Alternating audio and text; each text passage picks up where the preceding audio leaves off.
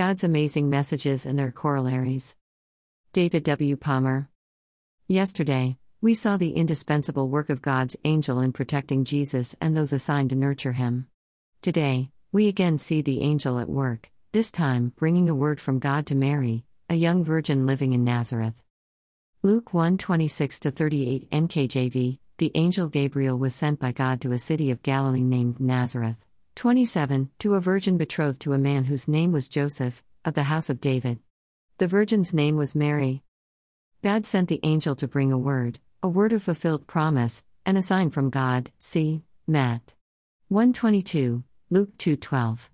This was extremely good news for Mary, as it indeed was for the whole of mankind.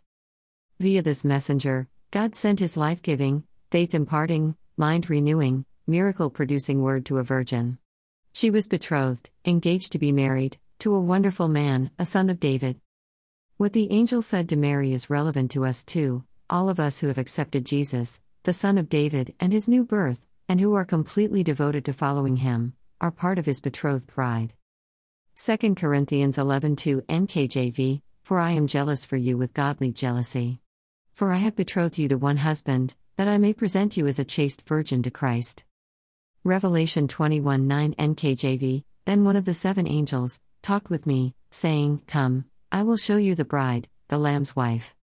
Revelation 19:7 NKJV, Let us be glad and rejoice and give him glory, for the marriage of the Lamb has come, and his wife has made herself ready. Seeing we are betrothed to his Son, God's message to Mary reveals his heart's desire for us too. He is sending us a similar message today.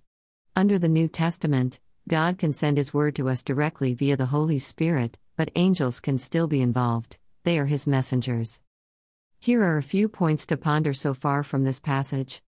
Gabriel was sent by God with a message for the betrothed wife. This speaks of a word from God coming to Jesus' bride, and you personally, today and every day. She was betrothed to Joseph. Joseph's name means, God will add, increase, and keep adding. God wants you permanently married to increase, he wants to add to you, more and more. God wants you to be constantly expanding forward, not shrinking back. See Hebrews 10:38-39. House of David equals house of boiling love. God wants you to be joined, married, to his fervent love, never letting your love go off the boil. Mary. Amazingly, Mary's name means bitter and rebellious, but that stigma was forgotten when she received her word from God. God saved us out of it too, washed us from it, and is bringing us to great blessing by sending us his word. Luke 1:28 NKJV, And having come in, the angel said to her, Rejoice, highly favored one, the Lord is with you, blessed are you among women. Having come in. This implies that Mary received God's messenger and welcomed him. Rejoice.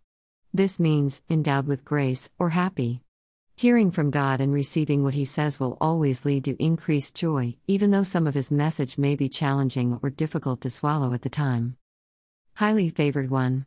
These words are life-giving, reassuring, and of great significance. They imply that their beneficiary is a recipient of God's grace. In other words, what God promises, we didn't earn and we don't have to deserve, we simply receive it by faith. Romans 4:16. For example, God's favor can give you what appears to be unfair advantage, unexplained discounts, open doors, promotion, success, acceptance, and celebration, etc. Mary was the first person to receive Jesus into her life. With him came enlargement, increase, blessing, favor, boiling love, new life, expunged past, and great rejoicing. Her bitterness and rebellion were no longer relevant, both gone and forgotten. She now had destiny, calling, assignment from God, and eternal significance as a result of simply saying, yes, to receiving Jesus. Of course, also with Jesus came persecution from those who wouldn't accept God's work in her, those who judged it wrongly to be a compounding of sin. As Jesus came fully to birth through her, so also came death threats, fleeing from one place to another, and governmental persecution. Yet, with Jesus also came angelic celebration and help, confirming signs to true shepherds, worshippers from distant lands, and astonishing provision.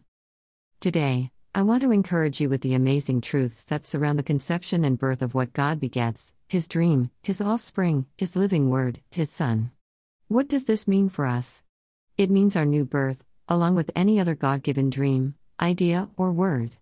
When we receive, welcome, and believe the message God sends to us, a chain of events is set into motion, all of which is anticipated in the story of Jesus' birth.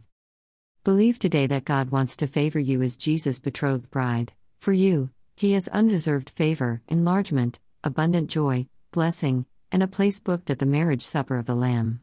If you receive, welcome, and believe the message God is sending you today, whether it is through an angel, directly via the Holy Spirit, or by God's chosen human vessel, you are blessed and highly favored too.